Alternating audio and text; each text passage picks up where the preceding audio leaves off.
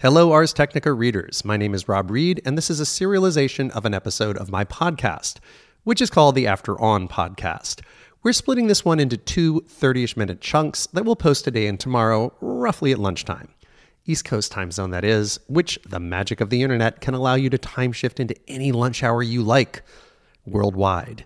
This week, our guest is a holographer, a one-time academic, a former CTO of Oculus, and a present-day entrepreneur named Mary Lou Jepsen.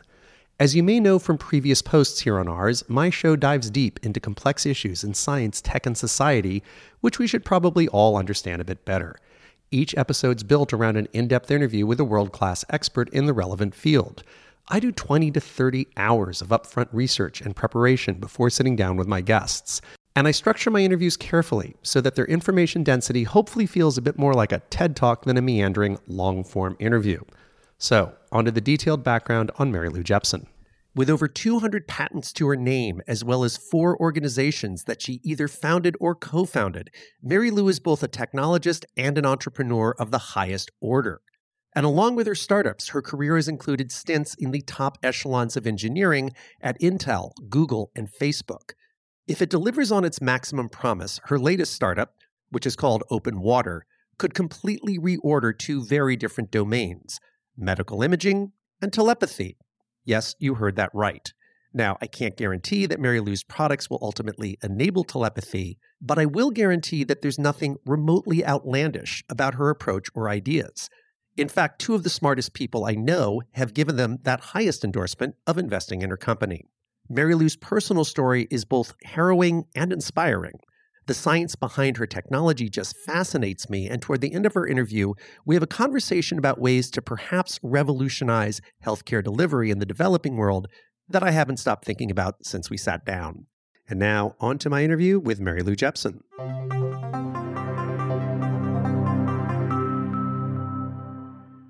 What a beautiful morning to be in your gorgeous living room. And for those who can't see us, which is everybody, could you just briefly describe your home and your neighborhood? Because it is so fabulous and unique. I live on the houseboats in Sausalito that were really a hippie colony where people squatted in the 60s where they didn't need to pay any rent. And it's really evolved into this really great way to live. It's earthquake proof because when the ground liquefies, big deal, we're already liquid. Yep. And there's this big secret about the Bay Area. There's a bay. There is a bay and you see it. You're surrounded by it. And you're surrounded by it. And we've got a couple seals on that platform and you'll see pelicans come in and kayakers. How many houseboats are in here? There's about 450 houseboats. And when I bought my first houseboat, they were considered landfill. It turns out that more professionals moved on the boats. I think Stuart Brand, for example, is a neighbor. He's been here since 1975. Cool. And as a result, somehow we were able to become legal in 2004. So all of a sudden, houseboat prices went up. Yeah. And now we've gone from landfill to they're thinking of historic preservation of them.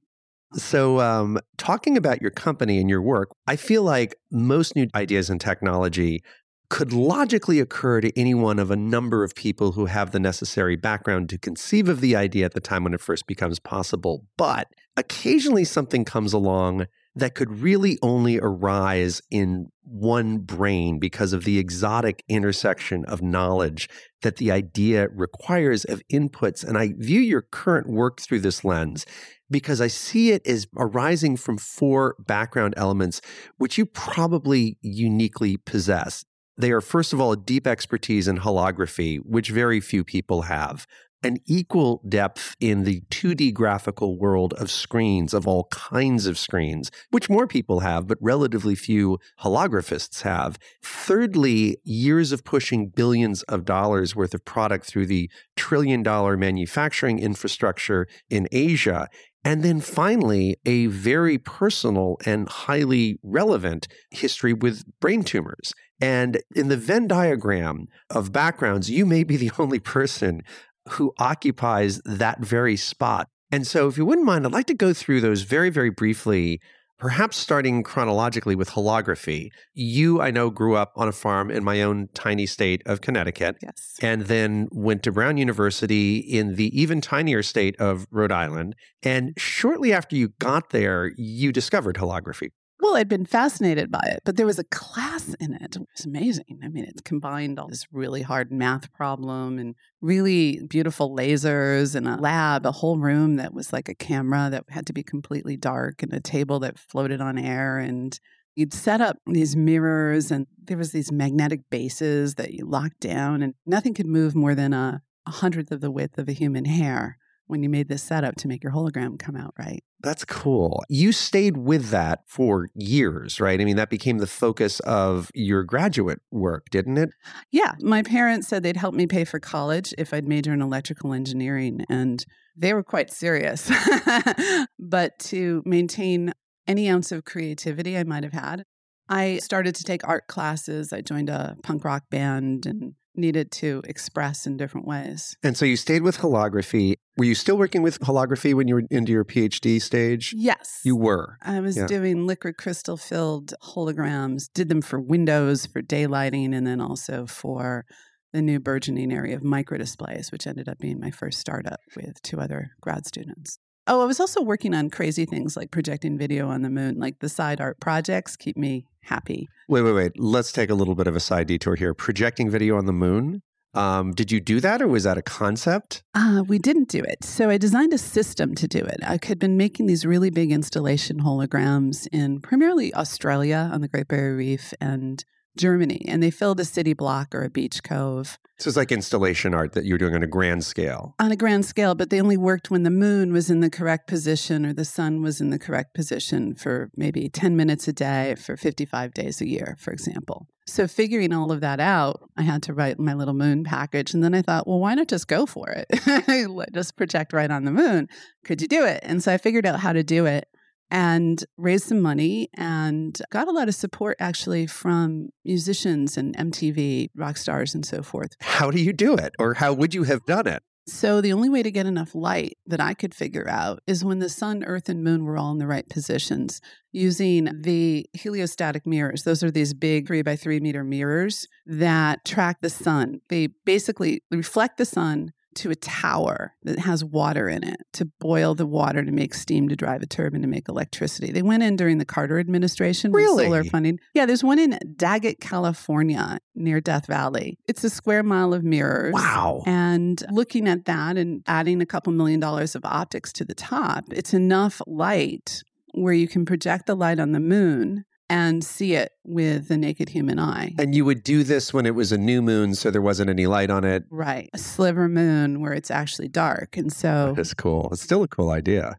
Yeah, you can do it. Actually, Bill Gross has this big solar array. So every time I see him, I'm like, we should do that at some time. But here's the thing. I got these death threats and people were really offended by the idea. And the question is, just because you can do it, should you do it? You know? And so also I was getting sick at the time. But really, I think it was the death threats. And you had to do it at a sliver moon, which had religious significance. Oh, right. In Islam. Yeah. And people might have been afraid you were going to put the Coke logo up there or something like that, which, by the way, Coke would have been delighted with, I had meetings with both Coke and Pepsi, and they were both vying for who was going to sponsor this thing. There you go. Okay. And then you did get sick. It was almost a year, right? And it was mysterious, wasn't it? I'd been on and off sick since about age 12 with long bouts in the hospital, 2-3 months at a time for unknown diseases. And I had been getting progressively worse for a few years. It's insidious, though. It's so slow you don't even notice. You just, I was late 20s. I thought I was getting old. So, yeah. So then I was sleeping 20 hours a day, living in a wheelchair, body covered with all kinds of different color sores, and I couldn't move half my face, so I drooled. The worst part was I could no longer subtract in my head, and so I didn't think I deserved a PhD in device physics. So I dropped out of my PhD program to go home to die because nobody could figure out what I had. I mean, I was at an Ivy League school that had a med school. I got access to a lot of the professors. They tried to debug what I had, but they could not figure it out. And then what ended up happening? One of those professors actually sprung for the cost of an MRI. And then it turned out I had a brain tumor, which everyone else was depressed about. But I was thrilled because I had a diagnosis. I'm like, great, there's a solution for that. Cut it out. And so that worked. I had brain surgery, and it took about 30 days to get the appointment, have the surgery, recover from the surgery. And then I got back into grad school. Now, I want to echo something you just said. You were in an Ivy League school. You're in the wealthiest country in the world. It was a while ago, but at that point, MRI technology was already pretty widespread. And I think a lot of Americans, particularly more privileged ones, incorrectly think of MRI as being a pretty broadly accessible service, but it certainly is not, as evidenced by your own experience. It saved your life. Had you not had this generous professor, you probably would have died. Could we talk briefly about the cost and the inaccessibility of MRI, even in wealthy countries in 2018? Sure. We have about 50 MRI machines per million people in the U.S. today. But you get to Mexico, you've got 2 MRI machines per 1 million people. I was talking to a reporter in the UK who was just in the hospital for 5 days. She said she only needed to be there for 2 days, but it took 3 days to get a slot on the MRI machine in the National Health Service in the UK. These things are expensive. They're a few $1 million. They're the most expensive room in hospitals. It's a 2-ton magnet with liquid helium cooling it at all times and shielding. And it's about $500,000 to $1 million a year of maintenance for these machines.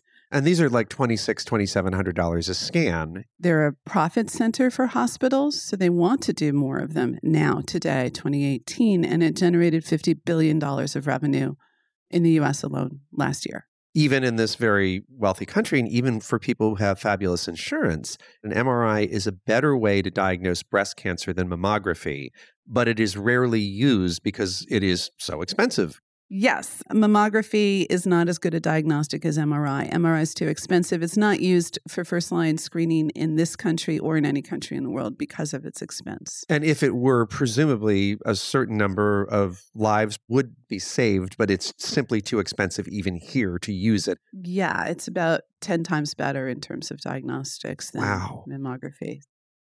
So now I'd like to fast forward through your post-tumor pre-open water career, because that's when your expertise in 2D screens, which I think is very important, and also your experience with this massive manufacturing infrastructure in Asia came into play. So after recovering, you started a couple of companies, right? Yes. So I started Microdisplay, and we worked on virtual reality systems and projection displays and wristwatch video and early smartphones.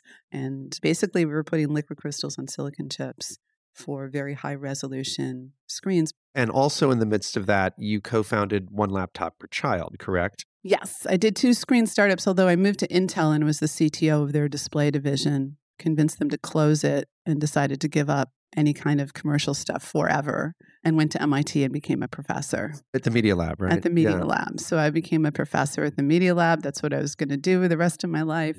And it took like 3 weeks to start One Laptop Per Child with Nicholas Negroponte, the founder of the MIT Media Lab. Could you give us a brief sketch of what One Laptop Per Child was? So the idea was to get one laptop to each child everywhere. Throughout the world, but particularly the developing world. Particularly the developing world, yes. What year was it that you guys... We started in 2005. Yeah, when laptops were not at all widespread in the developing world, nor even necessarily in the industrialized world. People thought it was a joke. Craig Barrett, the then CEO of Intel, my former boss's boss, and Michael Dell and Bill Gates and Steve Jobs just thought it was a joke. It would never work. Publicly and privately derided us. It seems so crazy because laptops at that time were about $2,000 plus all the software you put on them. Think of a loaded laptop and what that costs. Nicholas was really going out and selling it. I was the chief technology officer, and nobody actually asked me, but I'd never shipped a laptop before. But I'd shipped a lot of the most expensive components in the laptop before, the screens and the way you drive the screens, which is really 70% of the cost. And so I had an idea of how to do it and did it. But really the issue was more than cost, was power, because half of the children in the world live without steady, ready access to electricity. So we figured out how to make a 1-watt laptop and shipped it. So a lot of that was the screen architecture that I invented that was sunlight readable and retina display before Apple coined the term. Long before Apple. In the lowest cost laptop ever made, and super low power. Now, the organization did not ultimately itself hand a laptop to each child in the world, but there are a lot of things that came out of it that were radically important. You also did ship a lot. How do you encapsulate the legacy of one laptop per child? Right. So that's true. We delivered to ministries of education and only did $1 billion of revenue. We catalyzed the $30 billion of revenue and catalyzed the fastest growing consumer electronic category ever recorded, the netbook, which was a low cost, small laptop. But the legacy is really changing the equation of what a minister of education can do for the children of their country in the developing world specifically. Now, after OLPC, you went through a couple of the very storied companies of the digital world. You worked first at Google and then at Facebook, correct? Yes. At Google, you were working on moonshot projects with Sergey, correct? Yes. And in context of what was then Google X, what constituted a moonshot? And is there anything that you worked on that you can actually mention, or is that still deep, dark secret? I can talk about the patents because if you just Google my name and Google Yes. in patents, you can find out what I was working on.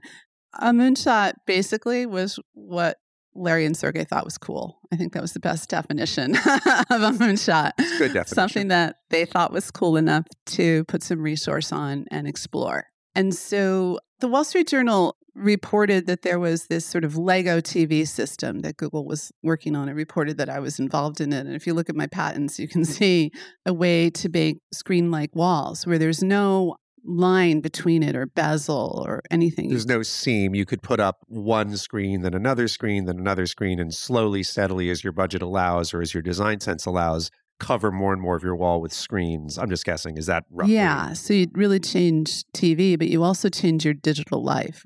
Because LCDs right now cost $15 a square foot. Wow. It's amazing. It's cheaper than walls. So everybody can have $1 million view or a shared wall. If your family lives in a different time zone or a different geographic location, it can just be this ambient thing. You can change decoration. We have all these photos, millions or at least hundreds of thousands at this point for lots of us. But basically changing screens to enable ambient screens and wall-like screens. And it must be noted that Google does make a lot of money advertising, and there's profound implications for large screens and walls. So figured out how to do that using really low-cost, high-volume manufacturing processes to make that quickly. Very cool. And then Facebook, what was it that took you over to Facebook from Google? Something happened that I really didn't like. That is somebody else's story. Somebody I was working closely with was treated very badly by the organization. Mark Zuckerberg had wanted to have dinner. And so I'm like, okay, let's go. I felt very well cared for. And Sergey was very supportive of my work. And I liked working with him. And he's so bright and creative. And then Mark handed me this folder at dinner. It basically added a 0 to my compensation package. 10x kind of thing. Yeah. So then I just realized I was worth a lot more to Facebook at that time because Mark had bought this company called Oculus for $2 billion. And really, really great computer gamer people like John Carmack. They were working on VR, and I'd built VR systems in the 90s in VR 1.0. But here's the thing is they didn't have any experience shipping any kind of consumer electronics before, and particularly distinguished by the screen and the optics. Yeah. And that's really the thing that I was really specialized in. They thought that I would be really valuable. And you were there for how long? A year and a half. Oh, can I say something more about Oculus? Absolutely. So the cool patents there are sunglasses VR AR with a toggle. Everybody says, is it VR or AR? And the answer is yes. And RR, real reality. And so you need glasses that can do it all. And so if you look at my patents, you'll see like sunglasses, like no excuse, that form factor. Yeah. That does VR or AR. And also the AR, like if you've got aliens and you're playing a game or you want a person to appear on the couch over there in my living room, don't you want the person to be opaque? Right. Not translucent? Yeah. So we have what they call in computer graphics, alpha channel. So that is what I was doing at Facebook and Oculus primarily. How many patents is your name on? I don't know. I haven't checked recently. I had to check about a year ago and I had more than 200. Wow. So let's talk about near infrared light, what it is and why it matters so much to the work that you're now doing. Near infrared light, silicon is sensitive to it. And your body's translucent to it, but it scatters it. So like as we all did in summer camp, you put a flashlight up to your palm and you look on the other side and there's this creepy red glow. It's not transparent, like our bodies are transparent to X-rays, but some gets through. Some gets through, and you see red light, and infrared light is more red than red light. It's actually a little bit longer wavelength. We can't see it with our eyes, but if you put on night vision goggles, you can see it. Yeah, it's the nearest neighbor to the light that we can see, but it's lower energy than the light which we can see, which means it's absolutely non-carcinogenic. It doesn't cause cancer at all, et cetera. It's not something we're afraid of. Right. It's benign. Yes. And we're talking about light levels lower than you experience outside on a sunny day. As I understand it, if you pulse a light source, an infrared light source on, let's say, one side of your hand, because we use that example, and have a detector on the other side, some tiny fraction of the light rays will go right through. A lot less than 1%, but some tiny fraction. Yes. Lucky rays will get right through. And I love the term. It's called the ballistic rays. Did I get that right? That's right. But the overwhelming majority will be scattered in some way on their journey through the hand. They'll bump into a bone, or they'll be bumped off course, diffracted in some way. Yeah, just by your flesh, right? Your flesh. Because it's microscopic, right? It sees it as it's bouncing around like billiard balls on a table, if you will. It's kind of tunneling its way through, but some goes right through. And this is the thing that is self-evident to you because you've been working in the field for so long, but it simply blows my mind. We humans can make detectors that are so sensitive that a detector on the far side can tell the difference between the light that came all the way through and the light that got diverted by a couple of millimeters, because those couple of millimeters, even at the speed of light, causes a tiny delay before it hits the detector in the picosecond scale. That's a trillionth of a second. And light travels a third of a millimeter in a picosecond. And the fact that we humans can create something that is that sensitive is just kind of awesome. It is. And it's how LiDAR works, too, for the autonomous vehicles. They call it time of flight because it's literally measuring the third of a millimeter per picosecond. It's how fast the detectors are. The camera chips, if you will. That's another word for detector. And then if you have that kind of sensitivity and you say, okay, the light pulsed, and I'm going to just throw away all these laggards and just take the ballistic light, then you have something that's very much like an X-ray, right? Because that light has gone right through, and we've just ignored all the stuff that got diffused. Right, because it didn't get scattered. And because you can tell this stuff got here first, this stuff got here second, you can toss all the stuff that didn't go straight through. Right. And you had seen some work that was done, was it at Washington University in St. Louis? Yes. Around 2014, and they'd kind of done this, right? Yeah, they'd created a system using near-infrared light that matched the resolution of functional magnetic resonance imaging. They'd basically done an optical MRI, and MRI itself, of course, is magnetic field. So they had done it optically. That blew your mind. Amazing work. Yeah, they got rid of the 2-ton magnet and the liquid helium, and they made this sort of 50-pound fiber optic wig that looked like, I'm trying to think of some steampunk.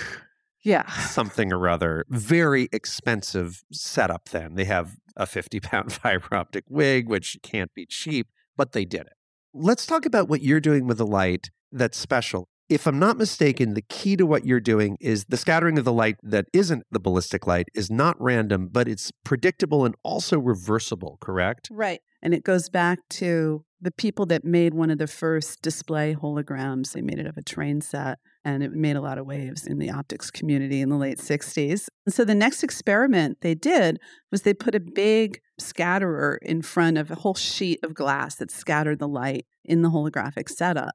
And it turns out that they could actually reconstruct a 3D image of the train through that scatterer.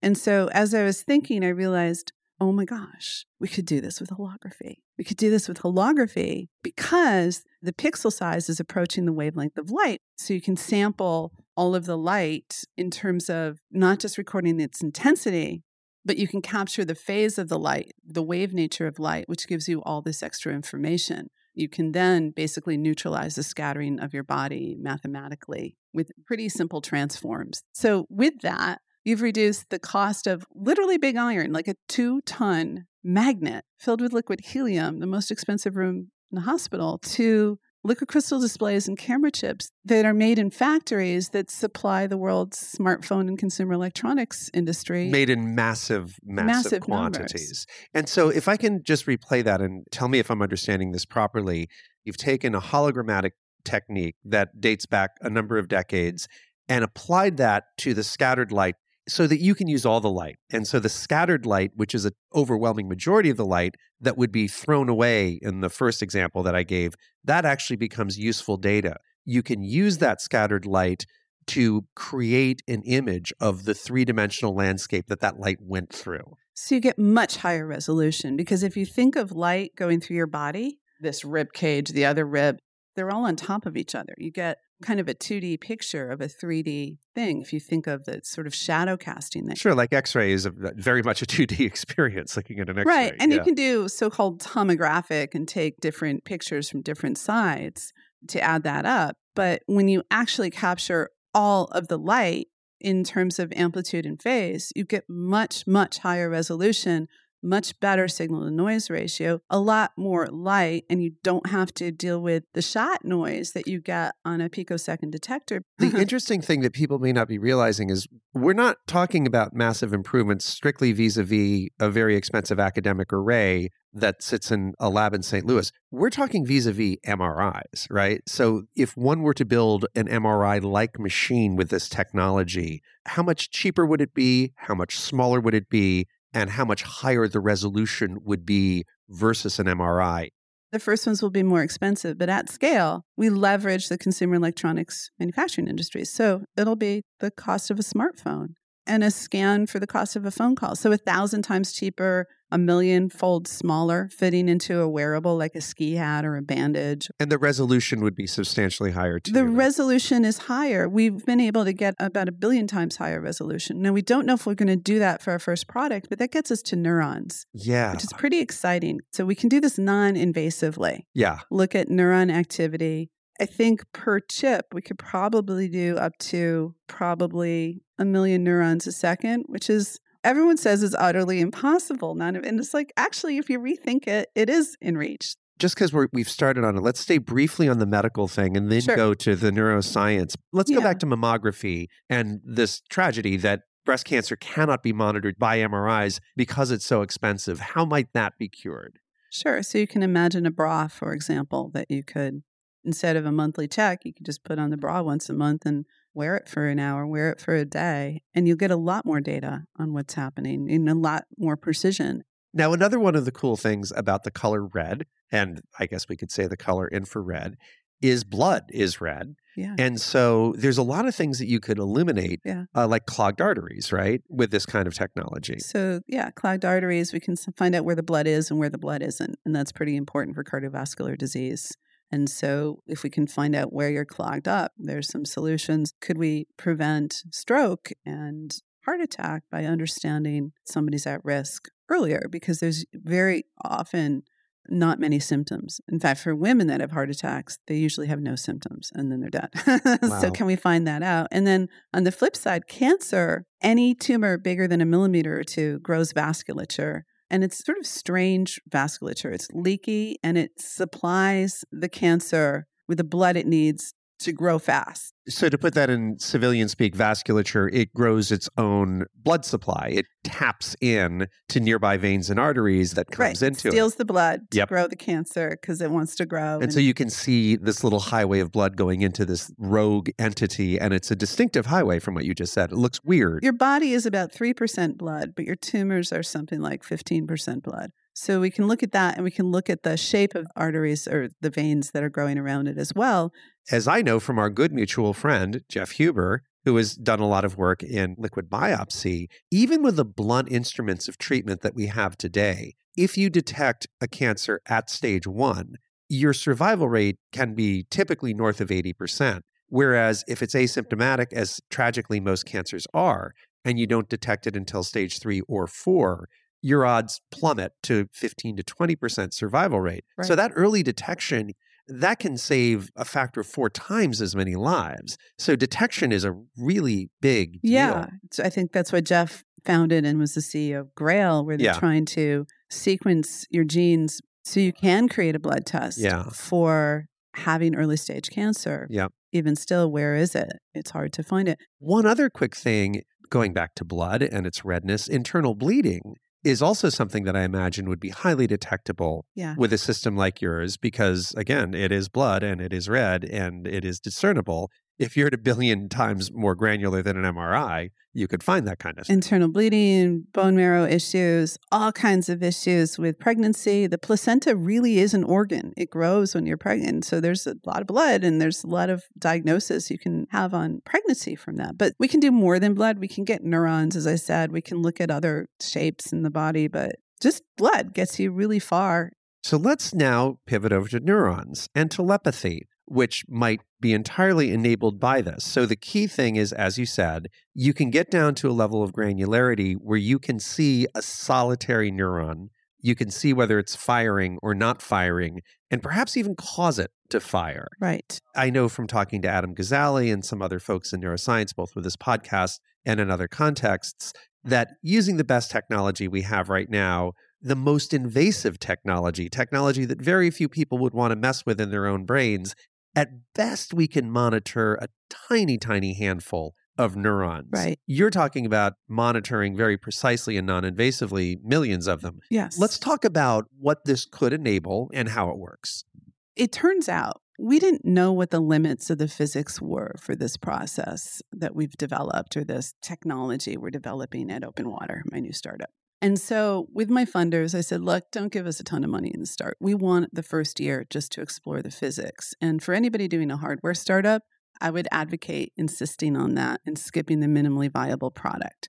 To say, look, we need a year of playing around in the lab with a small team to figure out the limits of the physics, because nobody knows. How deep can we go? What kind of resolution? And the answer to that is 6 inches and 1 micron. 6 inches deep. Yeah. Pretty much the skull. Well, double that. Because coming from it's both sides, Coming from both sides. It's 12 yeah. inches deep. So like we're just saying, can we get the obese people? And we don't need 1 micron for the gut. Yeah. And so, and certainly not for the head, for the brain. 6 inches is quite enough coming in from both sides. Right. So we can get to a micron, which was startling. And nobody believed it, but we've repeated it and repeated it and repeated it. As we neutralize the scattering of your body, we can see the differential scattering that precedes an electrical pulse going down a neuron is basically a roughening of the membrane. And when a membrane roughens, it scatters light. So let me repeat this back to make sure I'm understanding. When a neuron fires, and neurons can do this even hundreds of times a second, its sheath roughens in a way that your technology can discern. Yes. And so you could say very distinctly, that neuron just fired. That neuron did not just fire. And you can get down to that level of granular. So now you are hypothetically monitoring many orders of magnitudes more neurons than can be done with any known technology. As a prequel to talking about how much you might be able to discern with this technology, it'd be interesting to take a brief side journey to Jack Gallant's work at UC Berkeley, which I've seen you speak about on the TED stage and I've seen you speak about online. Could you describe that briefly, this amazing stuff that he did? Hello again, Ars readers. Mary Lou and I will talk about the amazing work Jack Gallant did at UC Berkeley tomorrow. For now, that's the end of the first excerpt of 2 from my interview with her, which, if you're curious, originally ran on my podcast on February 20th of this year. If you can't wait to hear the rest of it, or if you'd like to browse my other 30-ish episodes, you can just head on over to my site at after-on.com or type the words After On into your favorite podcast player. You'll find lots of stuff about life sciences, above all, genomics and synthetic biology, multiple episodes which are, like this one, connected to neuroscience and consciousness, conversations about robotics, privacy, and government hacking, cryptocurrency, astrophysics, drones, and a whole lot more. If you like what I do, I hope you'll consider subscribing to my podcast and listening to some of the episodes in the archive, all of which were designed to have long shelf lives, and none of which have gone stale yet. And of course, you can join me here tomorrow on Ars when we'll continue with part 2 of this interview.